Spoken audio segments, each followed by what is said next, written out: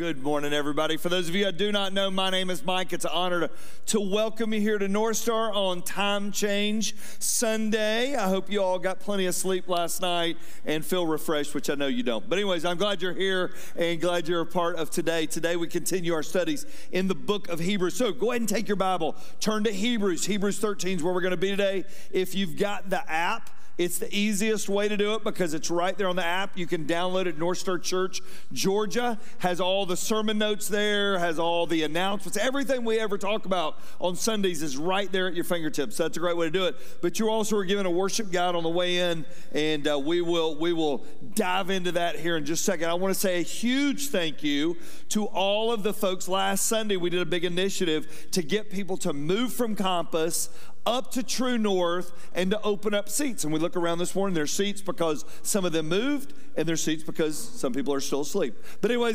but we want to say thank you. Would you give a hand to all the folks that made the move last Sunday?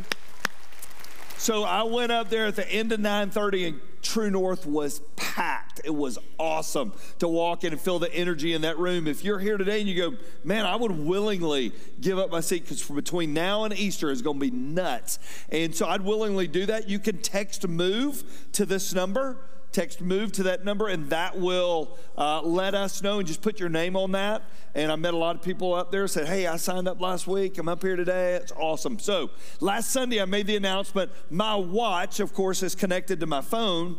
And while I'm talking on Sunday morning, my watch just keeps buzzing, right? I didn't cut off the alert and all my alerts. And I'm like, North Star is the greatest church in the world because all these people are texting me to go, Mike, I texted MOVE, and I just wanted to let you know, man, I'm all into the vision. I'm all in. That's not what they were texting. Let me tell you what they were texting about. In the message, I made the comment that True North isn't that far. I can throw a ball and hit True North, and they were calling into question my manhood. That's what they were doing. So I want you to watch a video. This week, I did get out some footballs. All right, now I want to let you know, it was very windy. It was very windy. The wind was like 20 miles an hour. These are brutal footballs, too. They were terrible. That was going to hit, and the tree caught it. See, he gives me a Georgia football. That's heresy, giving me a Georgia football to throw. Now, these are all clipped together. That did not look that bad, I promise you. This is technically still confident. I mean, I really should have thrown from up there down, is what I should have done. For what, ready? Oh, see, that's a terrible one. Yeah. So, but if you want to know if I ever hit it, I had to miss baseball that night because I stayed here all day. But anyway, so if you want to know if I hit it, you can go to our webpage this afternoon or Facebook, and it'll have the completion of the. So thank you all for all my North Star friends who were calling me out on text last week. I appreciate that. It does mean the world. But we're really glad you're here today. So let me catch up on where we are in Hebrews. Back to why we're here. We're beginning to find the end of this journey. The guy, whoever this is, that's giving the sermon, telling the story, he now has reached a point where he's on the final lap. He's on the last stretch. And he's telling them now, at the end of it all, what really matters. Here you are new believers, all through Hebrews. Guys, if you go back to Hebrews 1, stay in the fight, stay in the race, don't quit running, don't quit striving, don't quit pushing, don't quit keeping on, keep on, come on, get up, let's go. You're going to be discouraged, you're going to be persecuted, things are going to work against you. Come on, let's go, you can keep doing it. All this has happened. Now he begins to turn his sights, and he begins to say, as you finish this race, here is how you need to do it. Here is how you need to finish. Here is how it needs to be done. So, here's what I will tell you. If you want to win in this life, you better know how to do relationships. Would y'all agree with that? You got to master relationships. So when my kids were growing up, Ann and I, so we only had two, because we always believed in man-to-man defense, not zone, all right? And so we're in a man-to-man on the kids, and Ann handled the school end, and I handled the attitude end. That was my deal. And so I thankfully grew up in an era where my parents weren't always alerted when something didn't go well at school. They found out things were behind at report card time, which only came like every 8 weeks or whatever it was. It's not that way. How many of y'all are over 30? Raise your hand if you're over 30. All right. Well, that's the only age I can ask that people actually will go yes, because I didn't give a brief there. All right. So yes, I'm over 30. We grew up in the era where you got report cards. How many of y'all are under 30? Raise your hand. You grew up in the era where your parents received an alert from the school when an assignment wasn't turned in, when you missed a project, when you failed a test. I remember every now and then I would get to go pick the kids up at middle school, late elementary, middle school, and I'd be sitting in car line at Lost Mountain, and I'm sitting there waiting on them to get out, and they'd come out. They're so excited. They've had a great day. I'm like, how was your day? And they're like, it was great. And Ann had just texted me, you wait till they get home because they didn't turn in this project. And the kids would get in, they're like, I had a great day. And I went, good, because it's not going to be when you get home, all right? And so I hate this. This is the worst, right? My job was the attitude. Because here's what I'm going to tell you. If you can master relationships, you can make it in this world. Would y'all agree with that? You may not have book smarts, but you can, as my mom used to say, you're not the brightest, but you're well-rounded. All right, and so if you can figure out relationships, this is about relationships. Would y'all stand with me today as we read this Hebrews chapter 13? We're only going to look at 3 verses today. They're on the home lap. They're on the home stretch. Remember, there aren't chapters and verses written. This is a sermon. It's a story to this new group of Jewish believers. And he said, in spite of everything we've already said, let brotherly love what? What does he say next? Continue. Now, we know that Philadelphia is the city of brotherly love. Phileo is that word.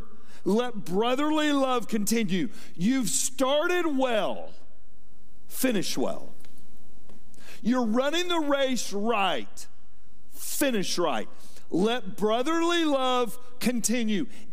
Within this body, we're going to talk about it here in a second, called the church, continue loving as family. That's what he says. It's all about relationships. Let brotherly love continue. Do not neglect to show hospitality to strangers, for thereby some of you have entertained who? Angels unaware. We'll talk about what that means here in a second. Remember those who are in prison as though in prison with them, and those who are mistreated, since you also are in the body. Everybody look at me. How you love, how you live matters to others and to God. And that's what we're going to talk about today. Would you pray with me? Right where you're standing right now, Compass True North, for those of you that are watching online, would you ask God to show you areas in relationships that you need to be better? Would you just do that? Say, God, just show me. Show me relationships where I need to be better.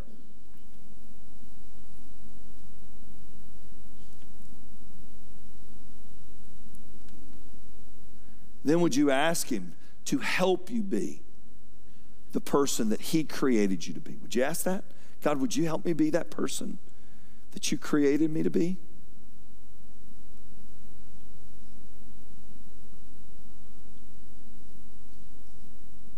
Father, you left us here to look like you. You left us here to love like you. You left us here to be a representative and a picture of you. Father, may today we pull up that chair with you to go, okay, God, how am I doing? Am I loving well? Am I finishing well? Am I running this race well? And Father, are we as a body, as a church, mastering relationships the way you left us to do it? And Father, that is my prayer, and I pray it in Jesus' name. Amen. Before you're seated, I want you to find 3 people, and here's a statement I want you to say. I'm groggy, but I'm ready. All right? I'm groggy, but I'm ready. 3 people, and then you can be seated.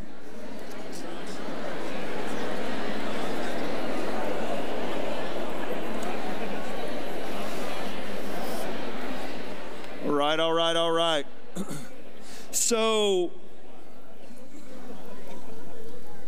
At the point of this writing, 70 so years after the time of Christ, whoever wrote Hebrews had a picture in mind, and the picture was for this church, for this early church to love and look like Jesus. That was the picture he had in mind. That was what he's pushing them to be.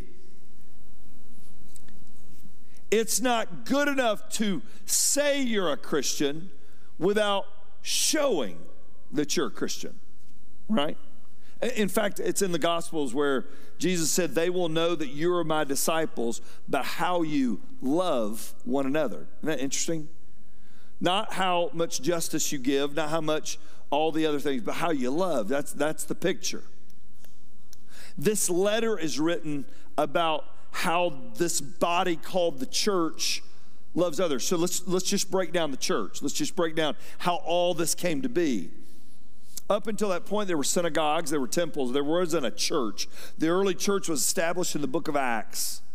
Here's what the church isn't. The church isn't just a group of people who gather together and not tell anyone where they're going. This wasn't, hey, we're going to be in secret. We're not going to tell anybody. The church was left here, and here's a word I want you to write down out beside. Ready? The church was left here to influence the world. That's fact. The church wasn't left here to just be a group of people that gather. Yes, that's part of it. But the group of people who gather to influence, to make a difference. Our job isn't to just come and learn and look at each other and go, wow, that was great. Our job is to learn and to grow and then go out and to influence. This is writing about their influence. And he said, what happens in here influences what happens out there, which all these things are hit. But he's not just talking about North Star. He's talking about, we call it the Little C Church. North Star is one of thousands and thousands and thousands of churches that believe like this. And he's talking about how we work together. What's it supposed to look like? Well, we learned 3 things about how to do that. Ready? Lesson number 1. Loving one another means treating my fellow Christians as family. Loving one another means treating my fellow Christians as family. Listen to what he says. Let what kind of love continue? What is that love? Let brotherly love continue. Meaning, in our relationships with each other, we should love them as family. How many of you grew up with siblings? Raise your hand. How many of you at some point, at least once growing up, you disagreed with and fought with one of your siblings? Raise your hand. Some of you physically fought with your siblings. I'm just talking about you just disagreed. I remember there were points growing up that David, Donna, and I, we just did not see eye to eye on anything. So David was 11, almost 12 years older than me. Donna was 8, almost 9 years older than me. They were quite a bit older than me. And so my sister was a teenager, right? And my parents were, they laid down the law, and there was no bending of the law. It was the way that it was. The rule was, Donna, you've got to be in by 11:30. So when your boyfriend or date or whoever pulls up in that driveway off Hickory Road and he pulls up, 11:30, you need to be walking in the house. If we flash the floodlights, you need to come in. If we flash them twice, you're grounded. That was the rule. So we're not sitting in the driveway all night praying together, all right? And so whatever you're going to be doing out there. So we'll leave that alone. Kids in the audience. So you need to come in the house. Well, Mom and Dad, they were older when they had me. They were blessed to have a surprise come along. And so they went on to bed. Donna was a teenager. David was off in college. Gosh, by this point, he had left home. He was down at Mercer. And I remember Donna would come in from her date. My bedroom, I could see the car pull up in the driveway. Well, I was the little brother, right? I'm 8, 9 years younger. And so I would go down to the floodlight and just start flipping it for her to come in. Well, then I would run up and lay down in bed And she would come in mad as a hornet. I mean, screaming, this isn't fair. It's 11:15. And my parents are like, what are you talking about? You flipped the floodlights. They were in bed asleep. They were sound asleep. Now she's in trouble for yelling at the parents because of a floodlight. And then she'd come by the room and she'd go, I hate you. All right, and shut the door. I mean, that's like, that would happen. I don't know if that ever happened around your house. I remember we were filming the Christmas. How many of y'all watched the New Year's service that we put out? We streamed online. Raise your hand if you watched the New Year's service. Y'all can lie. I don't know if you watched it or not. But anyways, so we filmed it at my house. Well, we were sitting there recording in the den, and Seth, who I love. Do y'all love Seth? Seth's awesome. Seth's just amazing. So Seth was in there and he was singing in my house. We have all the sound stuff. It's crazy. It's all the sound stuff set up. And Seth's in there singing and he's like, is that too loud? I'm like, no, it's not too loud. He said, as only he could say in his Moultrie accent, he said, I used to get in so much trouble for being loud growing up around my house. He said, I'd be sitting there practicing singing, and my sister would yell across the house, Seth, shut up, you're too loud. He said she'd yell from the other side of the house, and he would yell back, one day when I win American Idol, you won't be telling me to shut up, all right? And that's what families do, right? That's what families do. That's so funny. I went down Friday to visit a real close member of somebody close to my family, not in my family, close to my family, that was in hospice. And I left Union City and drove on down, and I drove by my house. I hadn't been in a while. And man, in my mind's eye, I could still see my mom and dad sitting there in the lawn chairs. And they'd wait on us, especially on days all three of us and our kids were coming down there, and they'd sit there in their little wicker, those old strap lawn chairs. Can't find them anywhere. Those old strap lawn chairs that had them for years. Why buy anything new? They're not broke, all right? And so they'd sit there right outside the garage and wait on us. And as soon as we'd all get there, we'd go in. Steve Roach sitting down here. You go in that carport. You walk through that screen door, and I don't ever remember a time going to my house there weren't cookies on the counter. My mom would make cornflake peanut butter. You don't get a body like this without work, all right? And so there were cornflake peanut butter cookies that were sitting on the counter, and we would sit at that table for hours and tell stories. The same ones that had fought would sit there. Why? Because we were what? Family. I drove through Fayetteville when I was coming home, and I called David and Donna, my brother and sister, and pick up right where I don't see them all the time. David lives in Buckhead, Donna lives in Sewanee, but we pick up right where we left off. Wow, we're family. Here's what we know about family. I want you to write down a couple thoughts about family. Family forgives. You know, Donna doesn't bring up every time I call, you remember that time when I was 17? I could have married that boy if you hadn't been flipping the floodlights. All right, she doesn't bring that up. I don't bring up how many times Donna would get mad at me and just leave me somewhere. I do in sermons, but I don't usually bring that up, right? A family forgives. A family overlooks. You know what a family understands? Nobody's perfect. Everybody's got their flaws. Everybody's got their weaknesses. My mom and dad were great people. They weren't perfect.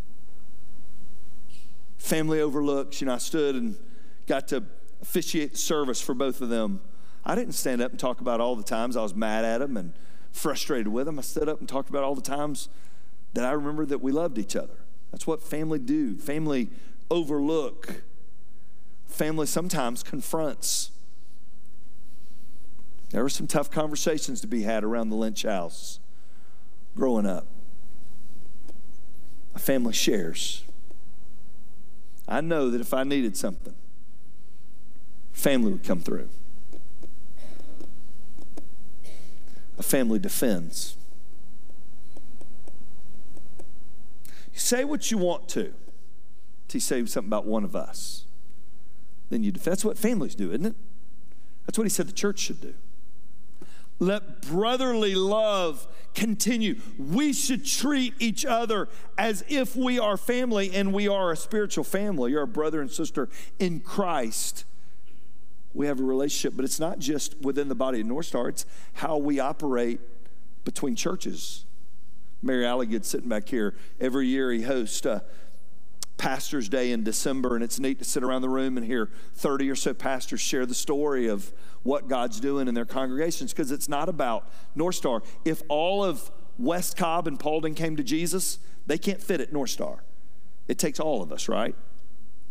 So we're really tight with Westridge. How many of y'all have heard of Westridge before over in Hiram? Probably one of our closest friendships as a church, and for me personally, Brian Beloy's outside of our staff at North Star, the guy that I'm closest to. And we made a pact with each other, and the pact is this: we won't listen to negative about each other. Because when people, I know y'all find this hard to believe, some people leave North Star and they're mad at me. Can y'all believe that? It's unbelievable. They leave and they're like, I talk too much, he tells too many stories. I've heard the same story 10 times because they didn't hang around long enough to hear it 12. All right, and so that's how they heard it 10 times. So sometimes they'll leave, and a lot of times they'll go to Westridge because the style of the church is the same. A couple years ago, we had a couple leave, and they were pretty miffed about something. I don't remember what it was now. But they were pretty miffed about something. They went to Westridge. They scheduled an appointment with Brian, and he called me to say, hey, I'm meeting with so-and-so. I was like, man, I hope it goes good. Believe about half of what they tell you. They probably left out some stuff. And so Brian meets with him. And so Brian, they come in, and he said, man, it's great to meet you. He said, where are y'all coming from? And he knew the answer. They said, well, we're coming from North Star and wanted to talk to you a little bit about it. He said, well, before you say anything, Mike Linch is my best friend in ministry, and whatever you share with me today, I'm going to call and tell him. What would y'all like to talk about? They didn't have anything to say. People come here from Westridge, I'm like, what you got? All right, come on, tell me, come on, give me the scoop. No, don't do that. But anyway, but it's brotherly love, right? We are in this thing together. Here's the deal. The world is trying to figure out what Jesus looks like, and the only picture they've got is you and me in the church. Would y'all agree with that? Let brotherly love continue. Number 2. Ready? Hospitality means treating strangers as friends. Hospitality means treating strangers as friends. In fact, he said in the passage, be careful, you may even entertain who? Does anybody remember? Angels. Like, Mike, does that really happen? You know, it's interesting, only 4 times in the Old Testament do people ever entertain angels. Isn't that interesting? I don't know where, 4 times. And they knew why the angel was there. 4 times. I think there's a bigger picture being had, but a few years ago, we were in Haiti, and it was a hot day. We had gotten down there, we'd done the medical clinic, and then there'll be 400 people waiting on us when we get there. And then we went and toured the little tents that were right outside outside the church. They're not there anymore, but they're a bunch of tents. And so we went walking around. Well, that night we got back to the place we were staying, and somebody pulled out a picture, and there was a picture. Literally, our group's here, the picture's taken from back here, and there's a man in all white here. I did not see him. I'd never seen this guy before. I'm like, this is incredible. I saw an angel. I mean, that's what I'm thinking. I saw an angel. I mean, here he's just all white. He's dark-skinned, looked like the people. And he was just standing there in this elegant white top and pants. And I'm like, does anybody remember seeing him? I'm asking around. Nobody remembered seeing him. And I'm like, I am one of the people. God loved me so much, he let me see an angel in a picture. So we're talking about it. And Stephanie, who leads worship here, walks up and said, what are y'all talking about? And I said, this guy in this picture, look at this. And I don't have the picture, but I'm like, look at this guy. That's an angel. Did you see him? Stephanie said, I think so. There was a guy in all white today that I took a picture of getting his blood pressure taken. That was him. She goes, is that who you're talking about? I went, yeah. And she goes, do angels get their blood pressure taken? I'm like, you ruined my story. You totally rained on my story. I did not entertain an angel. But anyways, so what was the point of this? What was the point? The point was hospitality, meaning I like opening up my home and having guests over. That's not the point of hospitality. The point of hospitality is this. This is what I want you to write down. How do I treat people that I meet? How do I treat people that I meet? What if I entertain them as if I were entertaining an angel? See, we're good with friends. We're not so good sometimes with others. We're great when I know my friends are coming out. We got small group. We had it last Sunday night, and Ann and I cleaned the house and got everything spick and span because you can't have people really see how you live. And so we got everything put away and thrown in cabinets and all that kind of stuff. That's not what he's talking about. He's talking about, do I show hospitality, everybody look at me, to people that I don't know? Do I show kindness to them? Standing in the line at Kroger, standing in the line at the restaurant, waiting on my table. Have y'all ever sat with somebody that was rude to a waiter or a waitress? Have you ever sat with somebody like that before? And you're like, what in the world? We take everybody we interview out to lunch to see how they treat waiters and waitresses. Because if you're rude to them there, they'll be rude to people here. It's a fact. How do I treat a stranger? It's funny how nice sometimes people will be when they know everybody's watching. But what about when they're not watching? That's what he's saying. People, so yes or no question. When this was written down, the sermon was written down for this early church, was Jesus there for them to see physically, yes or no? Y'all are like, I'm not sure, it's time change. All right, the answer is no. All right, so Jesus was not there. So the only Bible they had and the only picture they had was the church. How are you treating strangers? How are you treating those that are coming your way? And point number 3, and this is really interesting. Remember to love those in need means doing what I can to help. Remember those who are in prison as though you were in prison with them. And those who are mistreated, since you're also the body. Here's a question we should all ask. Ready? I want you to write this down. Does this have my name on it? Does this have my name on it? Sometimes in life we walk across things like the parable of the Good Samaritan. It has our name on it. We're like, God gave me this. I'm supposed to do this. And we got to do it. That's our call. Does this have my name on it?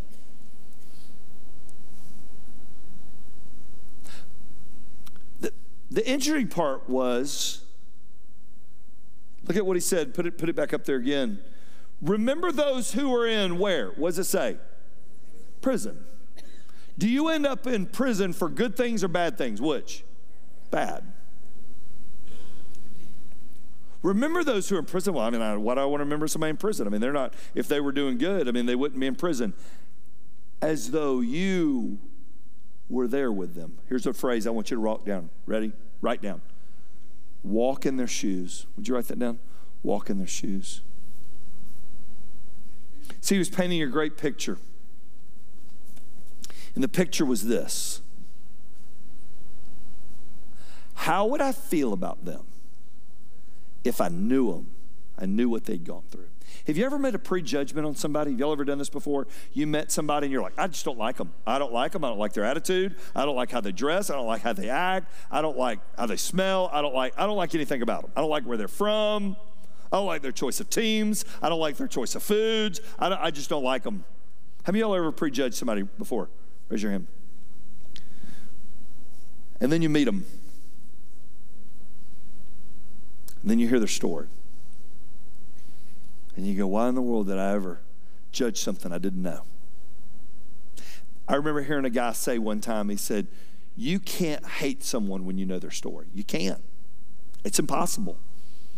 Because it changes everything. He was telling the early church, love them as if you were them. And everybody look at me. And if you finish this way, you will finish the race looking like Jesus. And that's the point. What if our world looked up and said, I've never met Jesus, so I'm going to judge Jesus on North Star? Are we giving him a good picture? Are we giving him something that goes, yeah, that looks just like the Jesus in the Bible? That's my prayer. Are we ever going to be the smartest church? Probably not. You got me leading you. I'll hold you back. All right, so probably not. But you know what I want us to do? I want us to love really well. I want us to come alongside other people really well. We may fail. Everybody look at me. We may fail at lots of things. We will not fail at loving people. We just won't. We may not have done everything right. But I'm going to fail. I'm not going to fail in loving people. Jesus said to love the Lord your God with all your heart, all your soul, all your mind, and all your strength, and to love your neighbor as yourself. If we can conquer those two things, we can be the church that God created us to be. Would you pray with me?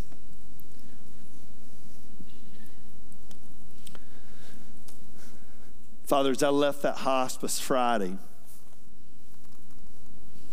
talking to that precious lady that I'll tell the story of in the coming weeks. God, I want to finish well.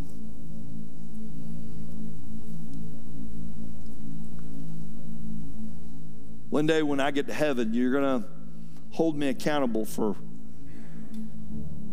my leadership of this church. God, I don't want to miss loving and looking like you. That's our job. We're gonna fail forward trying. God, as we get in the car and I head out to lunch today and grab a bite with Casey, God, I pray our conversation looks like one that you would have. It's got you etched all in it. God, may we live every moment, may we live every day as if we were entertaining an angel and we were unaware. To stand on guard, show hospitality, open our arms to our community and welcome them to this campus. But God, just while they're there and here, while we're where they are, God, may the fragrance of Christ be left in our path because we love and looked like you. Thank you for our time together in your word. God, just speak to our hearts, would you? Speak to us.